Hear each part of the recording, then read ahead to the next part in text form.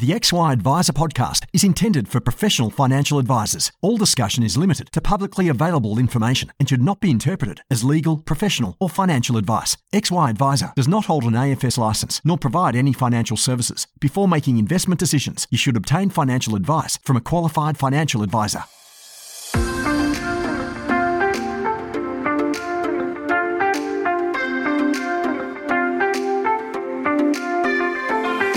Financial advisors help Australians live better lives, and we're great at it. But what about us? For us to thrive in the coming years, I'm here to ask a very big question.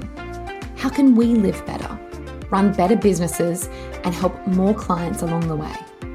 My name is Jessica Brady, and I would love for you to join me as I listen and learn from experts who answer these very big questions.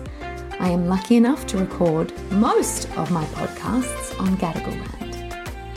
Advice Intelligence is the market leader in goals-based advice technology. Offering clients an end-to-end financial planning software solution, AI unleashes the true power of advice by providing a new world of advice software to enable planners to work smarter, not harder. Delivering financial advice in a way that's inspiring, cost-effective, and scalable. AI makes it easy for advisors to have enriched and engaged conversations with clients so they can solve their problems and explore future possibilities together. This week's conversation is with Adam Morse from BlueRock.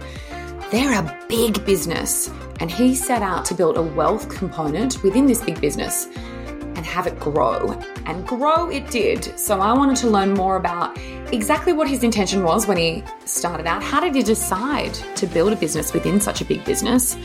How do the teams work together to help clients? And what would he do again, given his fast-paced growth? He's got a couple of lessons for us. Enjoy. Hi, Adam. Hi, Jess. Welcome back, because I think you've already been part of some XY conversations before, but never with me. So an enormous thank you for being today's podcast guest. I have so many questions for you. I'm scared about the timing. Well, very thankful to be here. Look, I'm a big fan of XY, so very happy to be contributing. So thanks for having me.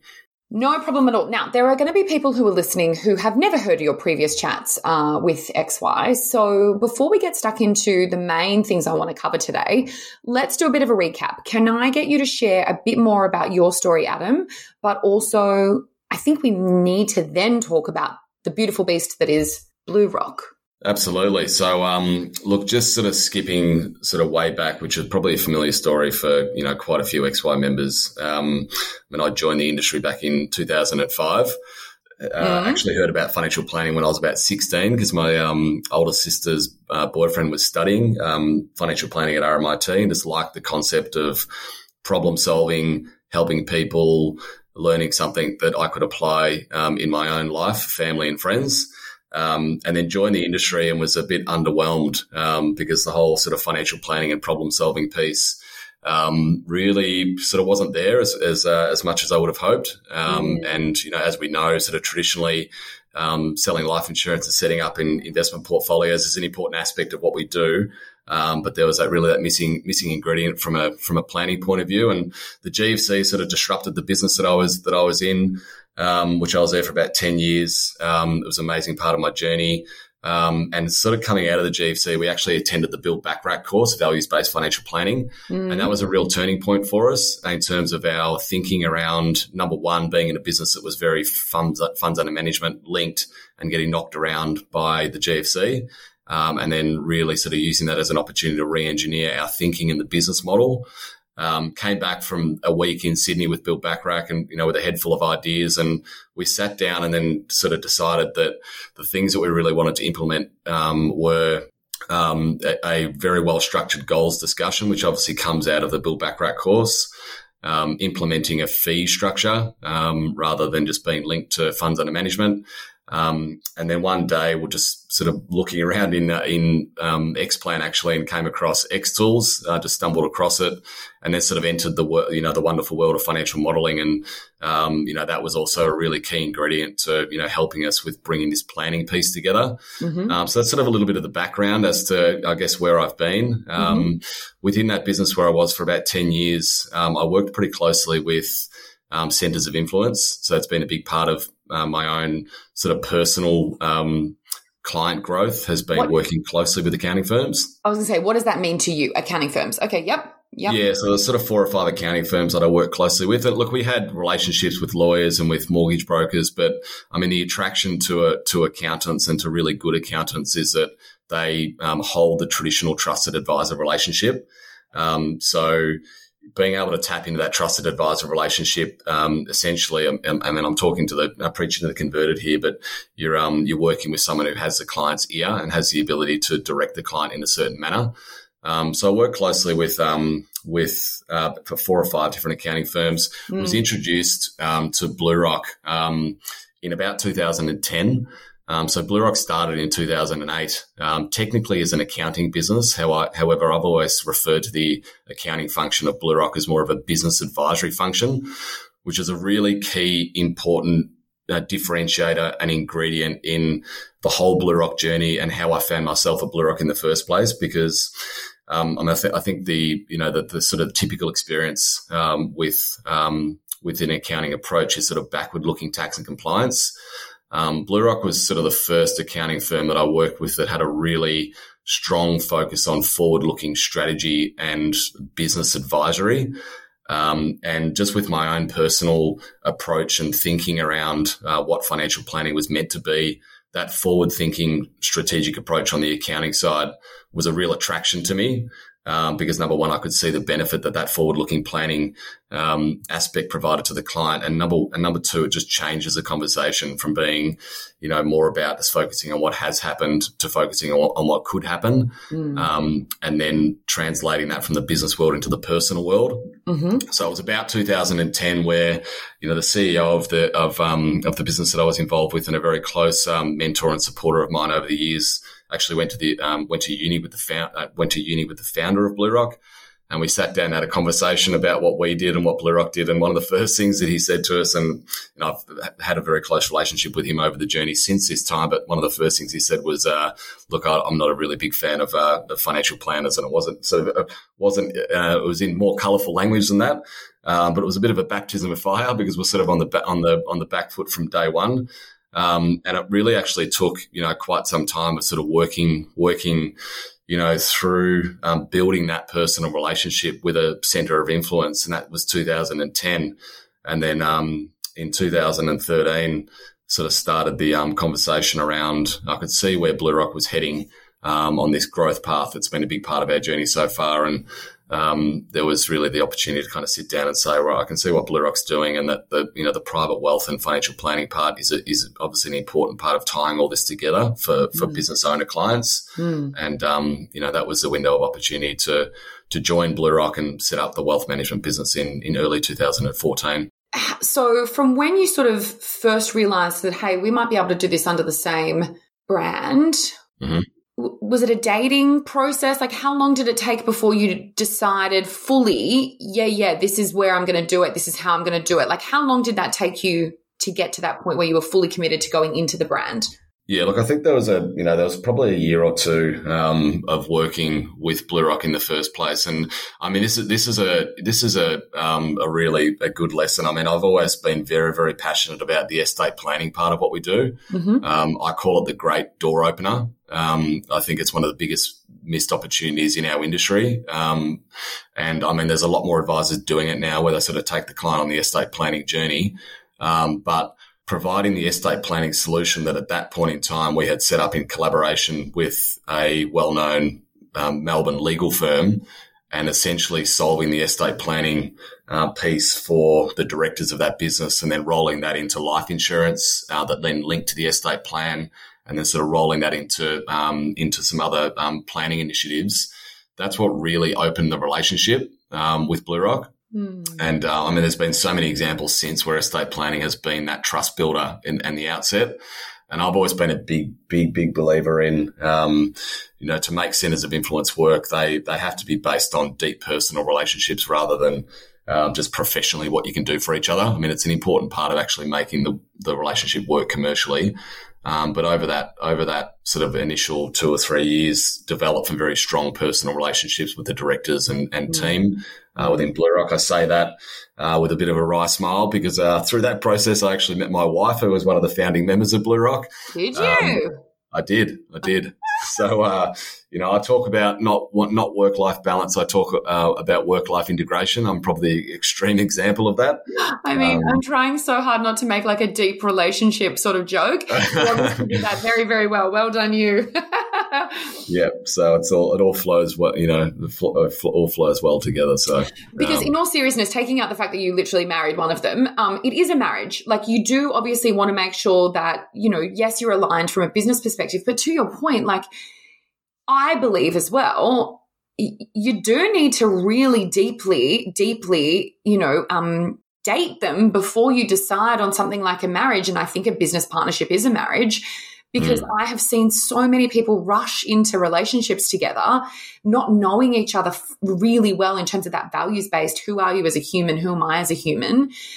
And it goes spectacularly wrong. But you have done it the complete opposite way. It looks like everything's going so well. Yeah, look, like any relationships, particularly when you're growing and there's a big increase in the number of people within a firm. I mean, that's been a big part of our challenge. Is culture's always been a very, very strong focal point for us as a business, and it's one of the things that attracted me to being part of the BlueRock journey early on. Was just really being passionate about growing a great business and looking after clients and being an important part of their life, but then working with people that you enjoy being around, every minute of the day that you're with them, and spending social time outside of work as well, where it's not work, it's actually just spending time with friends, who you respect and trust.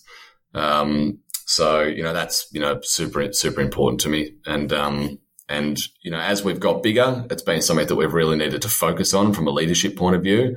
Because it's harder to maintain when you've got sort of 350 people like we do now.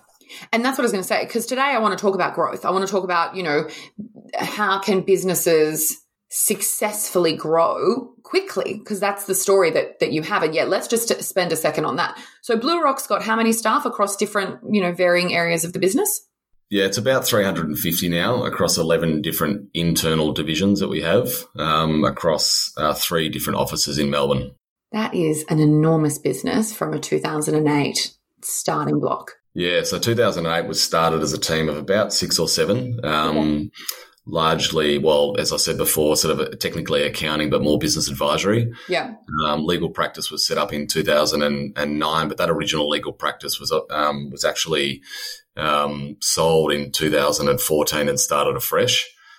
So when I joined in 2014, it was 2 of us in wealth, 1 in law, and then about 25 in accounting. So over that sort of 8-year journey, we've gone from that 30-odd people to, basically tenfold. And in sort of the first probably 5 years of that, a lot of that was organic. So we sort of organically grew. We did a couple of accounting acquisitions along the way, which is an important part of our growth strategy. And we have bought other businesses over the last sort of 2 or 3 years to help with filling out some of the capability that we need and help achieve scale.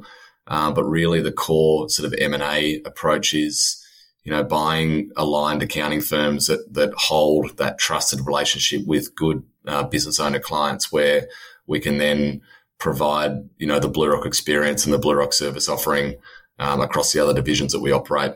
So if you buy a legal practice, then that might be great in terms of adding capability and achieving scale. But the nature of a legal relationship is typically different to that of an accounting relationship or a wealth relationship. So that's a really important part of that scaling strategy, is making sure that those client relationships that come into the firm through acquisition, you actually have the capacity to have the right conversations with them, with their advisors who they trust and respect, to then sort of open up to those other service offerings that you have. I've been through a few M&As in my time as a staff member, It's fascinating when you smash cultures together. Presumably you're buying everything, including staff. Given the business has grown so rapidly and you are acquiring businesses which have innately their own culture and way of doing things, how have you managed to successfully integrate people, given that really those trusted relationships is a lot of what you're buying? Yeah, look, it's a bit of a mixed bag, to be honest, because to sort of grow in the way that we have, you obviously need to make decisions, quickly, and as a result, get some things right, get some things wrong. And I think, if we sort of had our time again on some of those discussions, it's always a challenge because if you're in the middle of a negotiation process, I mean, one of the things that, particularly the leader of Blue Rock has been successful on has been being able to move through that discussion process and get to an outcome quickly. But at the same time, sort of spending time with those people that are going to become part of the journey.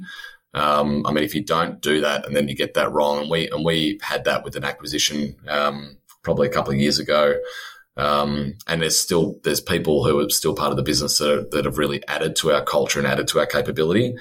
But certainly, it's if you don't get that right at the outset, then ultimately you spend time, number one, trying to align things from a capability or a values point of view, and then generally, you're fighting a losing battle. So, spending as much time as you can with those people that you plan to bring into the business, and just working out that personal relationship that you're looking to hold that ultimately leads to the success of the merger is been a pretty important learning for us with the businesses that have worked really well, and those where we've had to spend some time then getting to the right outcome. Because the culture, to me, knowing nothing about your business other than doing some general stalking, it looks cool. If you haven't been on Blue Rock's website, go on Blue Rock's website. I have not been sponsored to say this. Thanks, Jess. I was telling Adam weeks ago that I was looking at Blue Rock's website at a cafe at an airport with this little kid who was sitting next to me, who his grandmother was trying to talk to him. And the child did not care about the grandmother because the child was so, engrossed in what I was doing. Because when you go on Blue Rock's website, you will possibly think that you are not on a professional services website. There was like dinosaurs popping up. It was like awesome, big, bold colors. I was like, oh, I've obviously clicked the wrong link. This is way too cool to be in our world. And obviously the kid next to me thought I was playing some sort of game. But, it looks like a really cool, young, fresh, dynamic vibe from the outset, which is going to work super well for some of those people integrating in as part of the M&A, and definitely not going to be some people's cup of tea, right? Yeah, well, which is, I guess, part of, us. I mean, it does reflect who we are as a business and kind of not taking ourselves seriously enough to do what we need to do to look after clients in the best possible manner, but also having fun along the way. And having a website like that, having sort of that then flow through into the look and the feel and the vibe of the business when you're in the office, and with those people, it helps with natural selection. Because totally. If clients sort of don't, if they're not interested by that, and maybe they're just, maybe they need to ask a couple of questions to get comfortable with it. A lot of the time it's, actually not the case. We've on the wealth side, we've obviously got some pretty sort of sophisticated high net worth clients as part of the overall client base, and there's always a bit of a question mark as to how far you go with that and how they perceive that. But generally the response has been really positive because it is something different and it is sort of interesting and fresh. So I kind of like the fact that in a changing world where there's a lot of innovation and forward thinking going on, it kind of reflects what we're trying to achieve and the types of people that we're trying to work with, which doesn't just get pigeonholed to sort of young entrepreneurial people. Like the client base is, really spread through the whole demographic. So awesome. that's often a bit of a perception with Blue Rock that we're sort of dealing with the younger demographic, but it's not the case, and sort of that older demographic actually really like the fact that it feels younger and different. I mean, we're completely ageist in Australia, and we are terrible at, I think, remembering that there are lots of cool people who are older than a certain age point. So I think it's awesome. Yes. Thank you for breaking the mold of what a financial advice business needs to look like, or a wealth professional services business needs to look like to be highly successful and to deal with people in high net worth offerings as well. So I want to get really intentional about my questioning around growth and culture, because I think if you don't talk about both of them, it doesn't make sense. Because if you're going to grow, you've got to grow in a way that's profitable, and obviously build a team that's going to support that growth. Is it fair to say, Adam, that you went out of the blocks in Blue Rock with a really clear intention to grow quickly? Look, from a personal perspective, and I mean, I'm here to be transparent, sort of share the learnings from a Blue Rock point of view, but also from a personal point of view. I mean, I've always had a very strong personal focus on wanting to build a certain type of business with really high quality foundations. Yeah. But at the same time, the journey for Blue Rock has been to grow. So the challenge in that is how do you take the time to actually build strong foundations but also grow, because the two things don't naturally coincide with each other. So it has been a bit of a balancing act, to be honest, because we've been wanting to get things right. So ultimately what we deliver to clients, we sort of hand on heart feel we're doing the best that we possibly can, but at the same time sort of grow quickly. And look, it's been helped by having a multi-divisional business in that you can then grow sort of from a wider group rather than trying to rapidly grow a wealth business. And I mean, we've grown from, a team of within the original private wealth business, a team of 2 now to about 25. We recently had another wealth business join us that added another 6 people to the group. So the wealth offering as an overall is sort of in the low 30s. So whilst it's, a good size, we're certainly not, a 100-person wealth business at the current point in time. And then if you look at it across the board, and this is part of the reason, part of the way that we've been able to grow and maintain culture is that the Blue Rock's overall growth, takes us up to that 350 odd people, but then sort of across the board, we've got each little part of the business sort of growing in its own right and developing in its own right that contributes to that overall growth. And that's, it's also an important part of how we've maintained culture because, and that comes back to, top down, bottom up.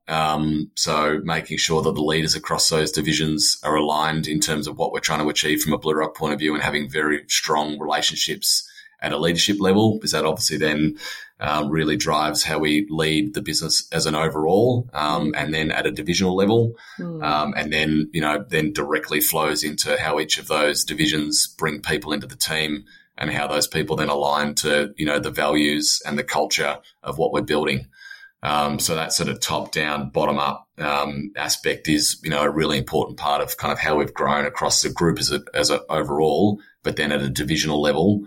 Whilst maintaining culture. Interesting. So because the business is bigger than just wealth, presumably you also get to lean on that because there would be precedents around HR strategies and operational, functions and precedents around contracts that are, that there's a lot that you can grab from your immediate areas or the other parts of the business that then you can pull in. So they create some efficiency there. But just on a practical level, like I'm saying this as someone who's worked in a big corporate, but like, how do you support that level of quick growth and culture well?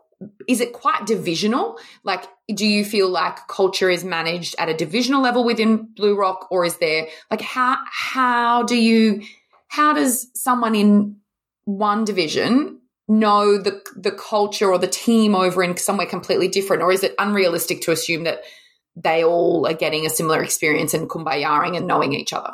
No, look, it's multifaceted. I mean, we do have, so Blue Rock has an operational team that helps support the overall group and its growth, and the sort of the practical operational functions of each division in a centralized manner. That includes a performance and culture team.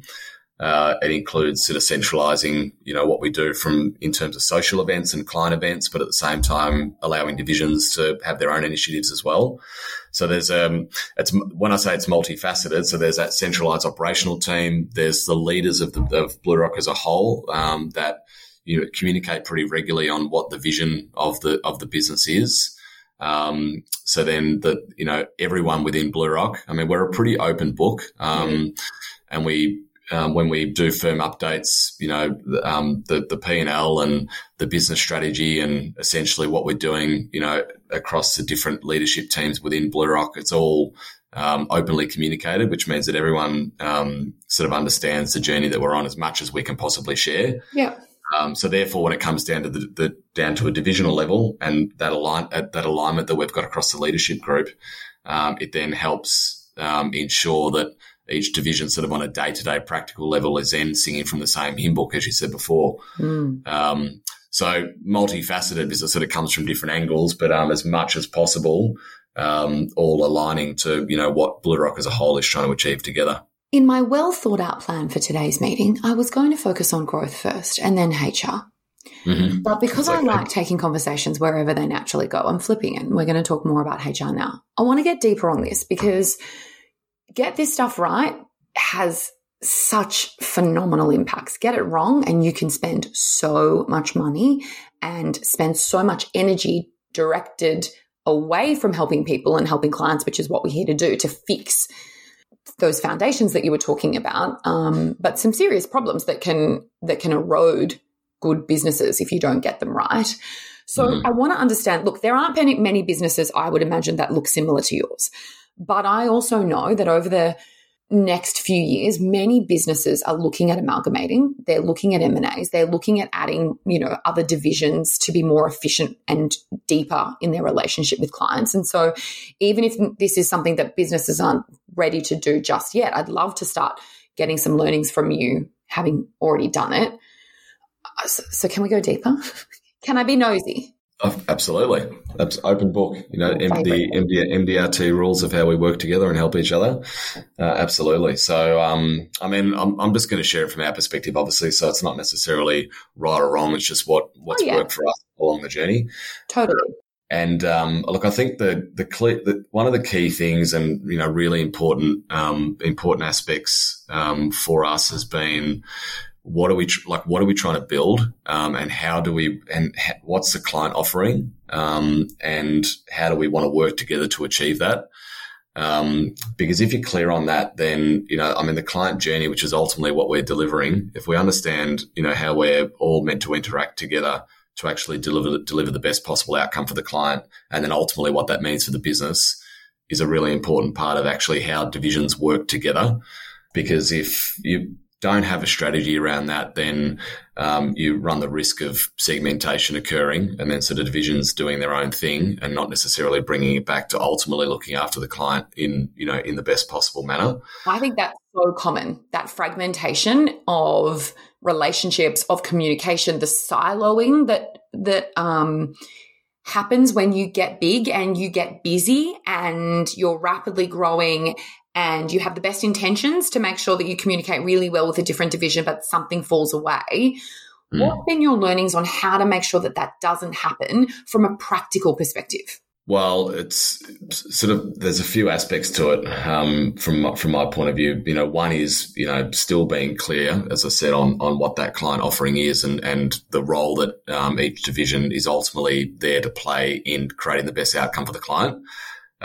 So if we continue to go back to that, then that should be the driving force behind how we should be collaborating and communicating and getting the best outcome. Is ultimately that's going to drive great client relationships. It's going to drive referrals. It's going to drive share of wallet and profitability. And it's going to drive collaboration and communication because divisions are going to see the benefit of that. So that's at a high level. Ultimately, that's what we're trying to achieve. But then from a practical point of view, it comes back to education. So process and education. So how do we actually take the client on the journey? What roles are we playing? How do those divisions work? What are they great at? What's the best way to introduce them? So we've done some work on when having client conversations, and it's probably the hardest for BlueRock in our accounting or business advisory team, because that's, that has been the heart of BlueRock, and is the biggest part of BlueRock, and it's where those business conversations are happening that then create the conversations across other parts of BlueRock, along with, sort of private wealth, doing that on the personal side and flowing it through into other areas as well. But primarily there's more of the two holistic conversations that occur. So then each sort of having an understanding as to how to introduce those other services in a strategic, holistic manner, where it's not a sell, it's more about just taking the client on the journey is an important part of it.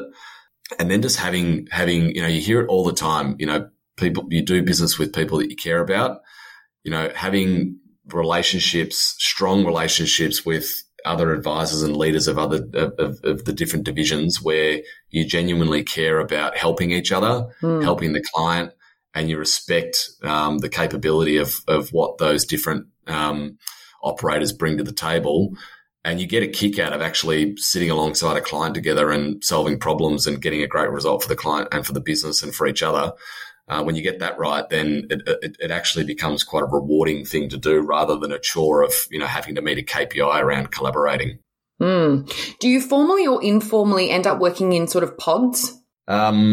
Not formally, no. Like, one thing we've done from a private wealth point of view is that, we have a fortnightly sort of opportunities strategy meeting where we sit down and go through HubSpot, and we and because we've got obviously quite a lot of internal people and divisions, we have basically allocated sort of relationships to different lead advisors within the private wealth team to make sure that we're spending, social and professional time with those other, sort of key advisors and influencers across BlueRock. Because, as you said before, like, you get busy, you're responsible for running a division, you're responsible for looking after your team and your clients. And then, the blinkers can go up in that situation. And the way to lower the blinkers is to just spend time with people and do that at a deep and meaningful level, rather than just sitting down to ask about what clients, that they might have for you to look after. Set the relationship at a deeper level, and the client piece will come. Yeah. So you're very intentional about that, to the point where there's a meeting to actually ensure that there is enough time dedicated to those relationships and building that trust and that connection, so that it becomes much easier and natural when there is an opportunity, and then vice versa from the other team. Yes. And we do, we do structured educational sessions between divisions. We do, and off the back of those, social events. So, we're very focused on making sure that we get those activities right, because when they drop off, then you just see you see that segmentation that you mentioned earlier start to occur. Like, it has to be a conscious and continued effort to continue to flow that. Yeah, I agree. Do you all let's talk communication. Let's get real basic on this. How do you do cross-divisional communication? In a few ways. I mean, we have things like a firm meeting that sort of across the whole firm. We have a lot of social events that just brings everybody together to help foster those personal relationships. We use, Teams, as I'm sure many businesses do, just for across different channels. And as I said, we have those structured sort of educational sessions. We have lunch and learns.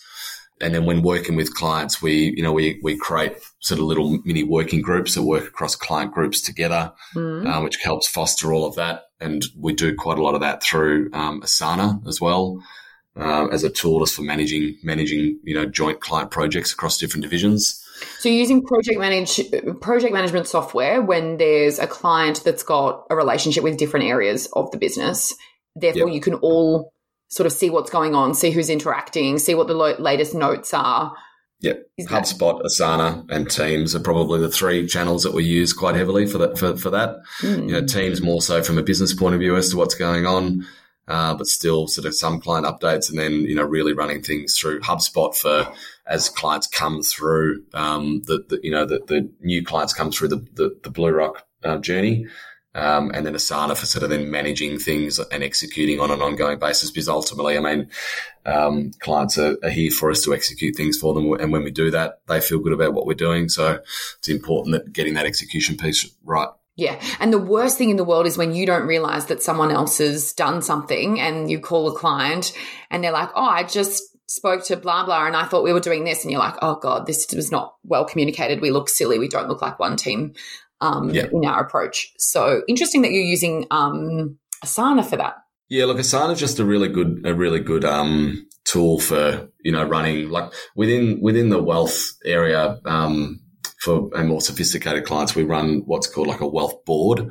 And that wealth board will meet like a business board. That wealth board will meet monthly, every 2 months or quarterly. I say bi-monthly, but one of the other directors of wealth always quizzes me. Does that mean twice a month or every 2 months? So right. I have to say every 2 months now. Okay. Yeah. So that's a great tool for storing documents and collaborating, setting action items, having agendas, having everybody in there, sending notifications. Just works really well for doing that. Yeah. Right. And given that you basically have set out to build a big wealth division, which you have done, and presumably that's going to continue to evolve over time, you talked a little bit before about how difficult it is to manage the foundation building and the rapid growth simultaneously. Mm-hmm.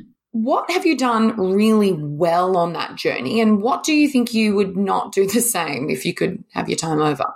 Yeah, so look, we've been on sort of the wealth journey for about 8.5 years now, and one of the key things that we kind of set out from day one to do was to achieve sufficient scale across different teams. We call it the three pillars of private wealth.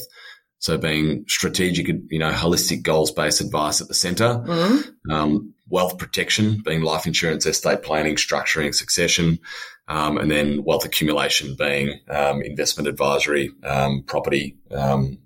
So supporting the asset accumulation piece, and then sitting over the top of that, an operational team.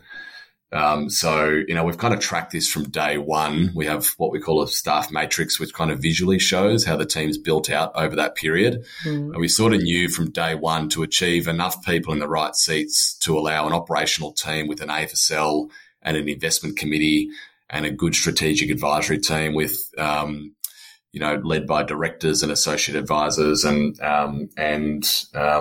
administrators, along with a life insurance team with a similar structure, and then sort of the investment function, which is largely run through the investment committee that we set up. Sort of knew that we needed about 30 people to get to that point, but at the same time, having a 30 people business and having $4 or $5 million of revenue doesn't leave a lot of the bottom line.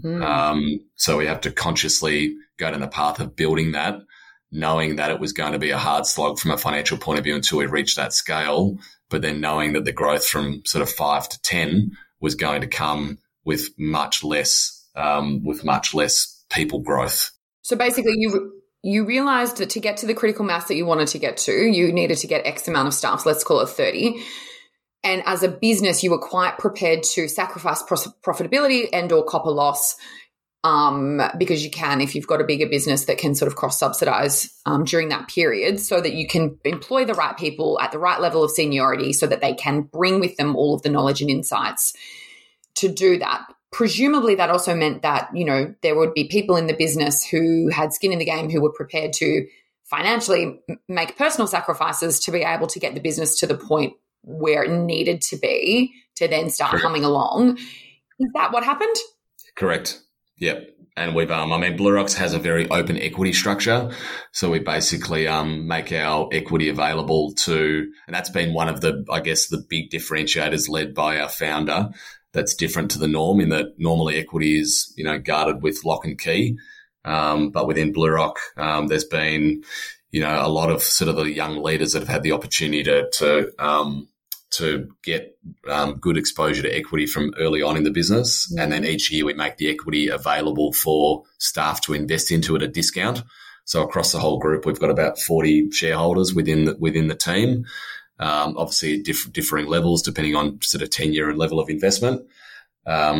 And, we're going through a process at the moment where, and this is across different divisions, where those that have been in the business for a longer period of time are selling down, reasonable equity to, the next generation of leaders that have been helping drive the business over the last few years at a pretty heavy discount to bring them on the journey as well.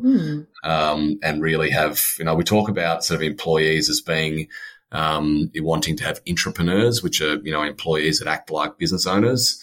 But where you can convert those intrapreneurs into actual, business owners where they feel like they've got sufficient skin in the game for it to make a difference to their life, then ultimately that's a win-win for everybody involved. So that equity structure piece and having people have skin in the game and playing the long game, being really clear on what we're trying to achieve. And then, within the, private wealth, and this is the same across all of Blue Rock, but I can obviously speak more intimately within the private wealth team. The co-directors and our head of advice, our practice manager, and just sort of going through the whole team. They're people that I just generally have a lot of respect and care for. And, it's like we're in the trenches together. So we know what we're trying to achieve. When times are tough, we've got each other's backs. And that's because we've got a pretty clear idea as to what we're trying to build and what we want to achieve for each other. So when you set out to do it, you obviously gave yourself a time frame of really understanding. You were obviously very clear, firstly, and intentional about what you needed to build to be the business that you were looking to be. You obviously then scoped out really successfully the sort of business that you needed in terms of, an investment committee or, whatever it was that you needed to have to deliver whatever it was that you were looking to deliver. And then you acted upon it. Awesome.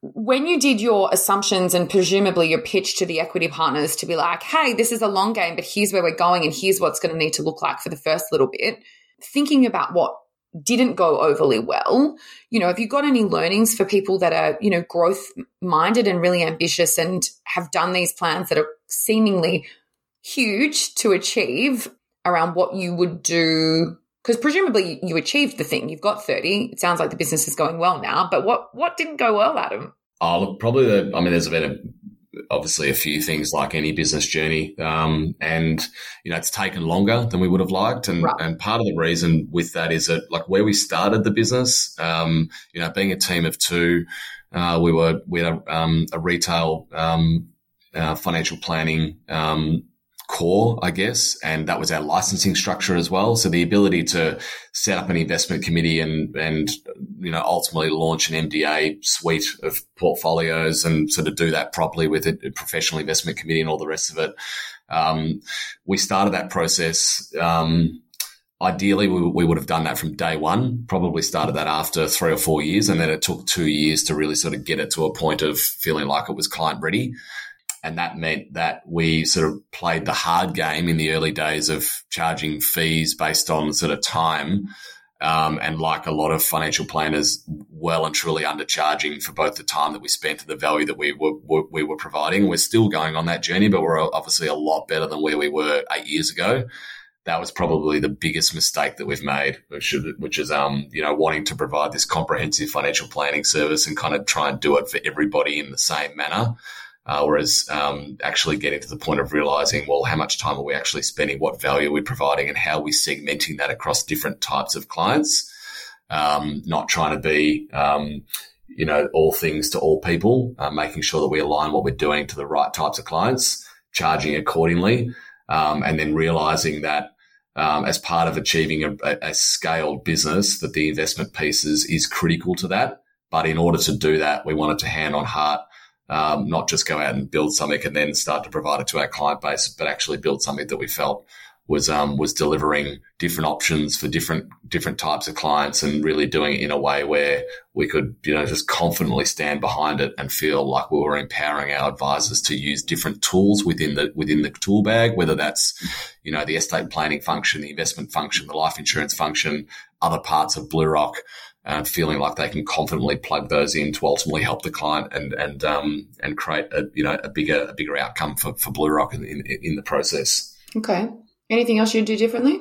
Probably being a bit faster as well. And one thing that we have done, which is probably again a little bit a little bit different to the norm is that like I constantly sort of have conversations with smaller businesses where they're debating with, hiring, the first person to support them or the next person to support them.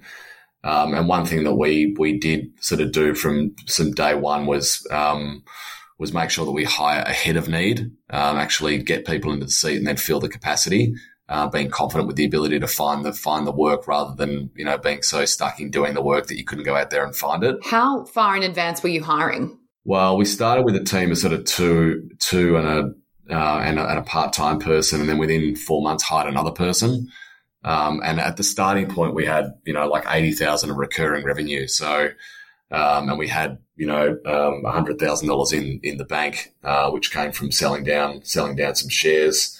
And then a year later, bought across a business partner, and he bought equity off me, and then we used that to put back into the business in order for us to hire more people and invest in more of our resources. So we were pretty aggressive from that point of view, knowing that it was going to hurt us financially in the short term, but we were trying to achieve a level of critical mass as quickly as possible. Yeah.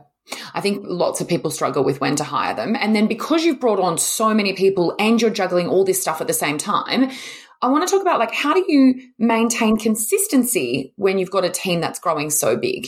Yeah, look, it's been a really important part of, and sort of two of our bigger hires, which again happened ahead of time, was bringing on a practice manager. Yeah. At that point in time, we had someone who was more of probably a client service manager that had a bit of an affiliation with technology and systems, and he was sort of doing client work and practice work. And then when he decided to leave, we thought the whole world was going to cave in. And then as things happen, sort of the moons aligned, and we were able to bring in someone who we'd worked pretty closely with, and as a practice manager. We talk about life before Kate, life after Kate. That was her joining the business, and at that point in time, that was a big decision for us. Yeah. And then about 2 years ago, we brought on a head of advice. Yeah. And she's amazing.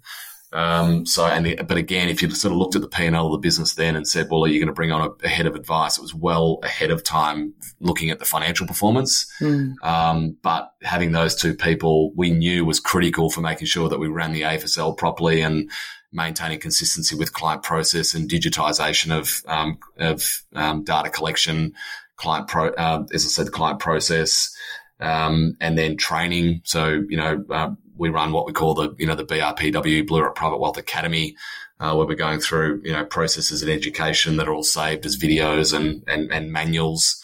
When people join the team, they get access to those resources. So very much, you want to give the advisors the ability to, flex within the client conversations based on what clients need and their goals and their life. But from a process point of view, you want to keep that as tight as possible. And we've done a good job of, really structuring that from day one and trying to stick to that as much as possible. It's a constant effort though, because you get drift and then you've got to look back on it and go, right, where have we drifted? What are the learnings from that drift? And then how do we then, reset and then move forward in a structured manner again? I think our journeys are different. Obviously, what you've built is different to what I've built, but we've both gone out of the blocks wanting to grow quite quickly. And I didn't do that.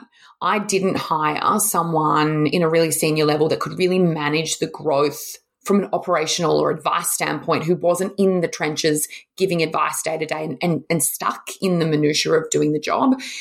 Yeah. And it was and I did a podcast a couple of weeks ago on some of my learnings, because I think as an industry, we have normalized just putting more CSOs in, or putting more admin people in, or putting more power planners in.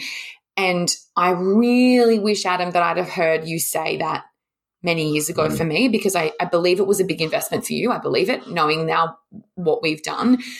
But if you've got strong growth ambitions, I want you to know Adam has done what I would do if I could go back in time, because I genuinely don't believe, without significant stress and serious structural problems, I don't think you can grow really successfully without really safe hands guiding that growth journey, who is someone unlikely to be giving advice at the same time, just because you can only be in so many places at once. So well done you for having the foresight to do that. Yeah, look, it's by design and also by just sort of chance and opportunity as well. But it has absolutely been a game changer for us having those two amazing ladies in the business looking after those aspects, which just set the advisors up for success. Yeah. And as we grow, like we go from where we are now to sort of as we double in size, which over whatever period of time that we don't. Like we're going to need people to support our practice manager and our head of advice, but we're not going to need to double down on those roles. We're not going to need another AFSL. We're not going to need another investment committee. Like we've got those foundational pieces there. Yeah.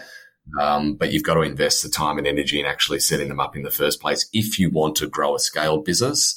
But that's, as you said before, everyone's different, and you've really just got to try to work out where you want to start with the end in mind and where do you want to end up, and then, what are the foundations you need to get there.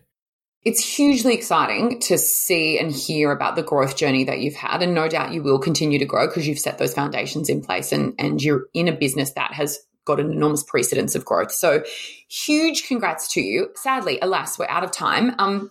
A couple of things. If people want to learn more about you and your journey, should they go to your fabulous website or how should they learn more? Yeah, absolutely. Check out the website. Sort of one of the things I said to you recently, Jess, and it's been a real massively important part of my journey, and particularly over the last 10 years is, I really love forums like XY and MDRT, particularly MDRT, where it's about sharing and helping each other on the journey. Very rarely do you cross paths with advisors that we know in terms of client relationships. So I'm always happy to spend time with people on a phone call or catch up in person or whatever it might be, just to share ideas, because that's how I've learned as well. And through those conversations, continue to pick up ideas from what other businesses and advisors are doing. So don't really have like a big profile in terms of, blogs and podcasts out there, but always very happy to share one-on-one with people. So feel free, hit me up. Beautiful. Hey, before we go, can you do some rapid fire questions for me? Of course I can. Let's do it. All right. I'd love to know, what's one thing you do, Adam, to look after your mental health? Go fishing. Oh, that was not what I thought you were going to say. Do you do any good? Sorry? Do you do any good? Are you any good? Do you catfish? Well, look, the last 2 years has been a bit slim pickings because of our kids and COVID. But, it's something that when I'm doing that, I'm just focused on doing that. I love the whole process around it, whatever it is up in the high country or out on the ocean or whatever it might be, and doing it with friends. And it's just a great way of focusing on something that I love doing that, brings back great childhood memories. Oh, I'm imagining you in a bucket hat on the beach with a fishing rod. I love it. Yeah, nice. Do you have a piece of advice that you would give to your younger self? Just, I think, relax. I've typically been a pretty serious person. So I've had to sort of work on that over the years, just my level of seriousness and intensity. Because, the flip side is people often suggest that I've got a split personality, because on the other side, I know how to have fun as well. But just finding the balance between the two. Interesting. What's something that's on your bucket list that you haven't done yet?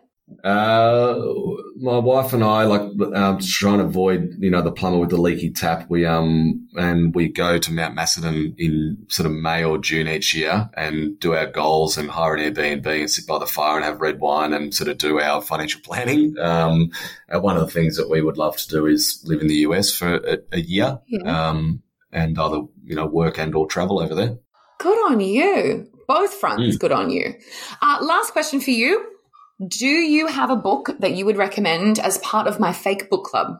I will confess and say I'm not a massive reader. However, one book that's really stuck with me is Extreme Ownership by Jocko Willink.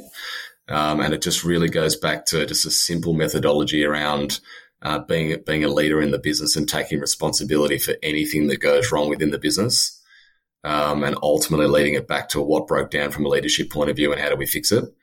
It's just been something that's, really held me in good stead with how we interact within our team and learn and grow when things don't go to plan. Well, I think as a business that is growing and aspirations to continue to grow, the leadership piece and getting that right obviously is really, really important in that stage.